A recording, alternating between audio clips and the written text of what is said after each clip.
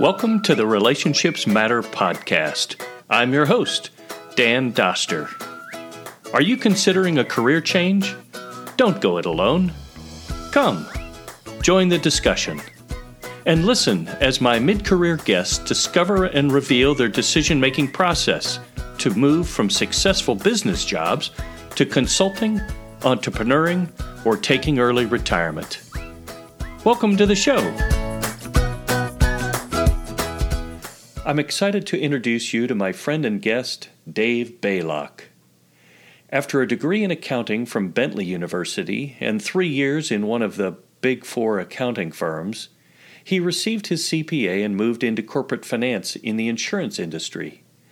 Dave relocated to North Carolina and after several accounting roles became Chief Financial Officer of Corporate Chaplains of America.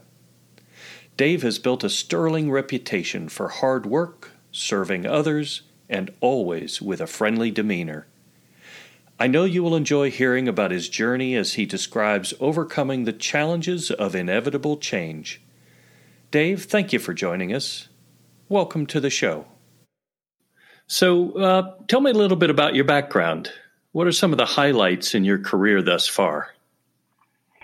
Well, Dan, I would say, and thank you for having me, I would tell you that my career has been, if you think of a traditional accountant's career, has been pretty much on track. It's taken the track of get out of college and go to public accounting. I went to Coopers and Lybrand right out of school, and of course that's baptism by fire, where you're working, long hours, getting exposed to a lot of different businesses and industries and people, and it's just a great foundation. And from there, a lot of people go into private industry. And as often happens, you go to a client, right, when you leave public accounting. And here's how that works, right? The client comes to you and says, "Hey, Dave, we have an opening in accounting, and with your network and the people we're wondering if you know anybody like this." And then they go ahead and describe you, right? And you go home and look in the mirror and say, "Hey, I think I found somebody," and because they can ask you to go working for them because that's not ethical. They're a client. And so that's how I ended up at Travelers, was they were describing me. And from Travelers, really, I went to Aetna. And Aetna is really, and in the audit world in public accounting, I should say that was a lot of fun for me. The things I loved about that was, meeting different people, right? You may be on 3 or 8 different engagements during the year. The challenge of walking into a potentially hostile environment, right? Nobody ever says, "Yay, the auditors are here." and having to break down barriers that are there and establish positive relationships really quickly, because you need to get them to give you information whether they want to or not for you to succeed, so you can deliver an excellent work product in a tight time frame. And so the lessons that are learned there were just tremendous in the rest of my career. And when I ended up through Travelers onto Aetna, there was really a big pivot point, Dan, where it didn't change my career path in terms of what I did, but it changed what I loved. And that's because I was on a project that I got yanked out of that career path for about 3 or 4 years. And it was a project that was blowing up everything accounting at Aetna. And this was in the late 80s, early 90s, right? So for folks that are listening in, that they might remember Michael Hammer and the whole business process reengineering stuff that he did, and that was going on at that time, and the Malcolm Baldrige Quality Award came on. Absolutely. And we went and visited Motorola. They had a whole Six Sigma thing going on, 3-part defects per million. And Aetna was all in on that. And so our project team was just 5 people in the beginning, and it grew to about 45. But that's really where I developed a tremendous love and satisfaction for building processes from scratch, or for making things that didn't work, or for making things that work okay to making them really work. And more efficient. And I just fell in love with making things better, improving things continuously, never being satisfied with status quo. Almost if it ain't broke, let's break it kind of mentality. And so, when that project was done, I just went back to my comfort zone, which was the career track, right? I just jumped back in there. I didn't know any different. I didn't have people in my life that owned businesses. Everybody in my family worked a job. Everybody in my extended family worked a job. That's all I ever knew was work a job. And so I went back into the job market, and I just jumped back on that trajectory of, I think that my next job, I think, was a controller position. And then I spent some time in state government, and then VP of finance, and then CFO at a great ministry here in Wake Forest. And so when I look at it, all of those jobs that I had after Aetna had one thing in common. Every entity needed improvement, and they needed somebody to come in and really flip it on its head and create excellence in a financial organization. Now, as I recall, you spent some time initially in accounting, got into process redesign, but also spent a little bit of time in corporate finance, and eventually then making your way back to accounting. So there's kind of been a thread weaving through that it always comes back to the root of accounting. Has that been a consistent piece of your career track? It has. I love numbers. I love accounting. I love data to instruct and analyze. And so yeah, it has been. I really do love. I'm a weird kind of guy that loves people and accounting. Yeah, and probably in that order. So you kind of prior to this the mid career kind of pivot, you had culminated to the point of chief financial officer, chief operating officer of Corporate Chaplains of America. So how long were you there? So I was there for about 5 years. Okay. Mm-hmm. Okay. So had a chance to kind of get your fingers into the accounting and the operational side. I did. You have to be careful. I was CFO, and I was poking my nose in the operations because I can't explain the numbers if I don't understand the story behind them. And oftentimes that requires, poking your head around in the operational side. And at some point I was asked to also be chief operating officer as well. Since I was kind of playing the role, I guess they thought they'd make it official. And so that's where I ended up. Well, that's good. It must have given you good exposure to the board and to the various constituents of the organization. That's wonderful. It really did. Yeah. Well, so tell me, what brought you to the point mid-career where you had to decide what next? And I know it's been for you just several years ago, but at a pivotal point of deciding about your future direction, how did you think through the decision-making process? Did you consider consulting? Did you consider doing a startup or maybe early retirement? So something kind of brought you there, and then you had to sort it out quickly because you had bills you had to pay. And then the process of, I'm going to get on to what next. Tell me about that. Yeah, great question, Dan.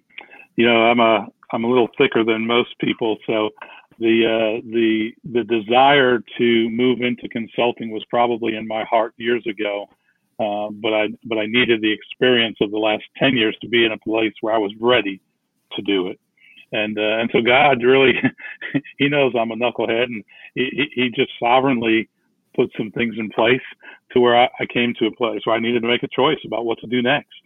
And I had three choices, right? I could go get a job and find somebody else to fix, right? Continue to do what I've done in my whole career, go get another W-2 consulting job, right? And there were places out there. What scared me about that option, Dan, is history repeats itself. So why wouldn't I not expect that in 5 years I'd get the itch again after fixing that place, and it'd be time to go fix another place? And I didn't like the idea of being in my mid-60s interviewing for jobs.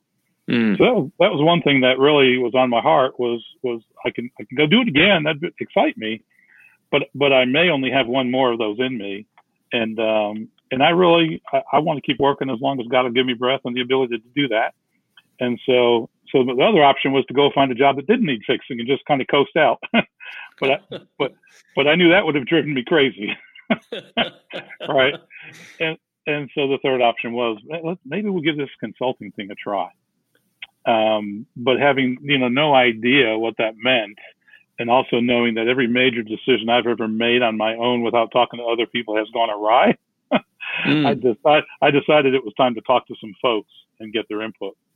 And, so any particular book that you read or process that you followed or methodology, or was it? Tell me about that point of kind of sorting through the choices and the next steps. Yeah, when you've been an employee your whole life, you don't even know what you don't know about business ownership. And so I needed to go talk to some guys that had done what I was about to do. And so I was blessed to have some really close friends who had done this in the IT sector, in the HR sector. And then I had a lot of people say, you need to talk to Dan Doster. and Dan, I don't know if I've ever told you this, but it took me 2 months to call you. And I think my procrastination served me well, because if I had talked to you the first time somebody said to talk to you, you probably would have dropped your coffee after 5 minutes and ran. Because I had no clue. I had no clue. But, after talking to folks who had done what I was trying to do, I always like walking through the minefield second or third and not first. And so some of these guys were just so good about, they were all good about, Dave, you can do it. Right? We believe you can do it. You have the great experience to offer, great people skills. No doubt you can do it. But they were very good about helping me understand what it took to even do that, and where the pitfalls were. And of course, there were cheerleaders along the way, but they weren't necessarily valuable. They were valuable in terms of uplifting, but not in terms of information. But the folks that had done and had been in their businesses for 3, 5, 10 years were really the key. I didn't read any books that kind of gave me an aha moment. It was really just talking to people that I respected highly, who had information to give to me to help me process my decision. Oh, that's good. That's good. It's interesting, isn't it, how different people who go through these steps need different avenues and different ways to think about it. Some people find a book and say, this is what I've always needed. Other people find a friend.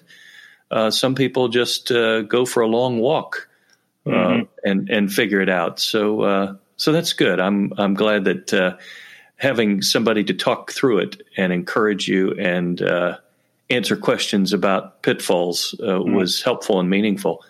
Yeah, so I will say I also prayed a lot. I will say I did do that. I mean, I just the best wisdom I get from above, and I just said, God, show me your will. I don't want to be out of it. And so if you want me to be an employee for the rest of the life, I'll serve you that way. Bring me a job that, I'll post resumes for CFO jobs. They're out there. And if you consulting, open my own consulting firm is where you want me, bring me a client. I'm, just make it clear where you want me and I'll obey. And he did. And hopefully I did.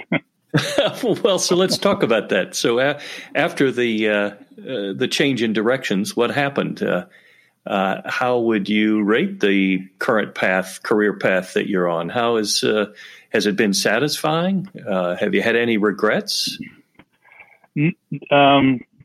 So has it been satisfying? Absolutely. And one thing I will say is one of my mentors, one of the people I talked to, probably gave me the best advice, and Dan, that was you, when you told me that this would be the hardest thing I had ever done or would ever do. And nobody else said that to me, even though they knew it was the truth. And so I'm glad you said that to me. But in terms of satisfaction, you also said to me things about how much I would enjoy the freedom, how much I would enjoy the control, and how much I would enjoy the satisfaction of helping, more than one company. When you're an employee, you help one company. When you're a consultant, you get to help 5 or 6 at the same time. And so all of that has been phenomenal, in terms of the ability to, I've talked to you before about, how thankful I am to be able to go to the Y at 2 p.m. and swim laps when people aren't swimming over me, or being able to have a little bit longer lunch with my honey, or last year we went on a mission trip to Moldova for a week. And if I was still working that same job, the board meeting would have been the week I got back, and I would have had to been working at night on a mission trip to get ready for that. And so yes, it's been very satisfying. It's been great. It would be easy to say a regret would be, I wish I had done it sooner. But again, God's timing is perfect. And the experience that I've gotten over the last 5 or 10 years has brought me to the place today where I feel like I have been successful early on because of that experience. So I don't really have any regrets right now that I can think of that, are along those lines. Yeah, they're yeah. Good. Well, good. How about just in wrapping up, any advice for others who might be considering a mid-career change? Yeah. The first thing I thought of, Dan, when you mentioned that was if you don't like coffee, start liking it because you're going to drink a lot of it. Tell me about that. Tell me why. I know why, but tell me about that. Well, you're just going to be talking to a lot of people. If you're like me and you just want people to weigh in on how they think, you're going to be doing that at coffee shops a lot, and or you're going to be meeting new people. I mean, people want to help you. People generally want to help you, and so you may have coffee with somebody, and they may say, who you need to talk to. You need to talk to Joe. Well, you're going to pick up the phone and call Joe, and guess what Joe's going to say? Hey, let's get together for coffee on Thursday. And not every Joe will help you. Every Joe will want to help you, but every Joe may not be. I mean, I met with a lot of people over one coffee, and we never spoke again, and it wasn't because we didn't like each other or couldn't help each other. It was a great time, and I got to meet a new person and have a friend. But not every coffee led to further development. But I did meet with everybody who said you need to meet with Joe. I met with every Joe. That's really, thank you for mentioning that, because it's I think it applies not only to the point of decision of shifting, but it also applies to developing relationships who become prospects. And both sides of that are true. I love that you, as you said, you met with everyone that was recommended. A lot of people don't do that. They meet with one and then get disappointed because it didn't turn into a job. No, you have to meet with 100, and maybe none of them will turn into jobs, but maybe some of them, one of them along the way will lead you to the next, to the next, to the next. Same way with once you decide you wanted to be an independent consultant, every phone call, every coffee doesn't turn into a job today, but it might turn into one later, or maybe it turns into a referral, or maybe it just turns into a friend. And those are all good outcomes in the context of having the freedom to go have the coffee if you want to have the coffee. Well, on the other side of that, Dan, is, we all have something to give. And so meeting somebody with a coffee may turn out to be somebody who needs something that I can give instead of just something I can get. And so when you're going into the coffee, just not really expecting something just from the other person, you're just going to meet them and see how it goes. Oftentimes, you find out you're giving more than you're getting, and that's always a good feeling. Well, and I would just add one other thing relative to the times you and I met. I always appreciated that, and always do appreciate that you took notes. You were ready. You had your pen ready. You had your notebook there. Sometimes you had your computer, your laptop, or your iPad, whatever it was. It didn't feel like, if I gave you a name, it didn't feel like it was going to drift off into the stratosphere. It would get captured, and there'd be a follow-up. And that was, I think, an important observation of watching you flourish and move to success. Because I knew something was going to happen, as opposed to, well, we just had a cup of coffee. No, we had a action-oriented cup of coffee. Mm-hmm. Well, I wanted you to know that I respected your time. Successful people are busy people, and I didn't want you to think that was a waste of an hour, that you were pouring out your knowledge from your experience, and I was taking it lightly, because it was valuable to me, and still is. So, well, thank you. I always enjoyed talking, and I've enjoyed speaking with you today. I thank you for sharing your story and sharing a little bit about kind of the steps you went through and how you are now zooming along on the other side. So thank you for joining us today. You're welcome. Thanks for having me. My thanks to Dave for joining us today. Dave offered a number of important practical tips on both surviving and thriving, making a mid-career change. He's enjoying the freedom of independent consulting while spending time with and serving others. His insights are applicable to us all. This brings us to the end of the Relationships Matter podcast. I'm your host, Dan Doster. Thank you for listening. Feel free to reach out via email, dan.relationshipsmatter@gmail.com. And remember, as my dad always said, the fun is in the run.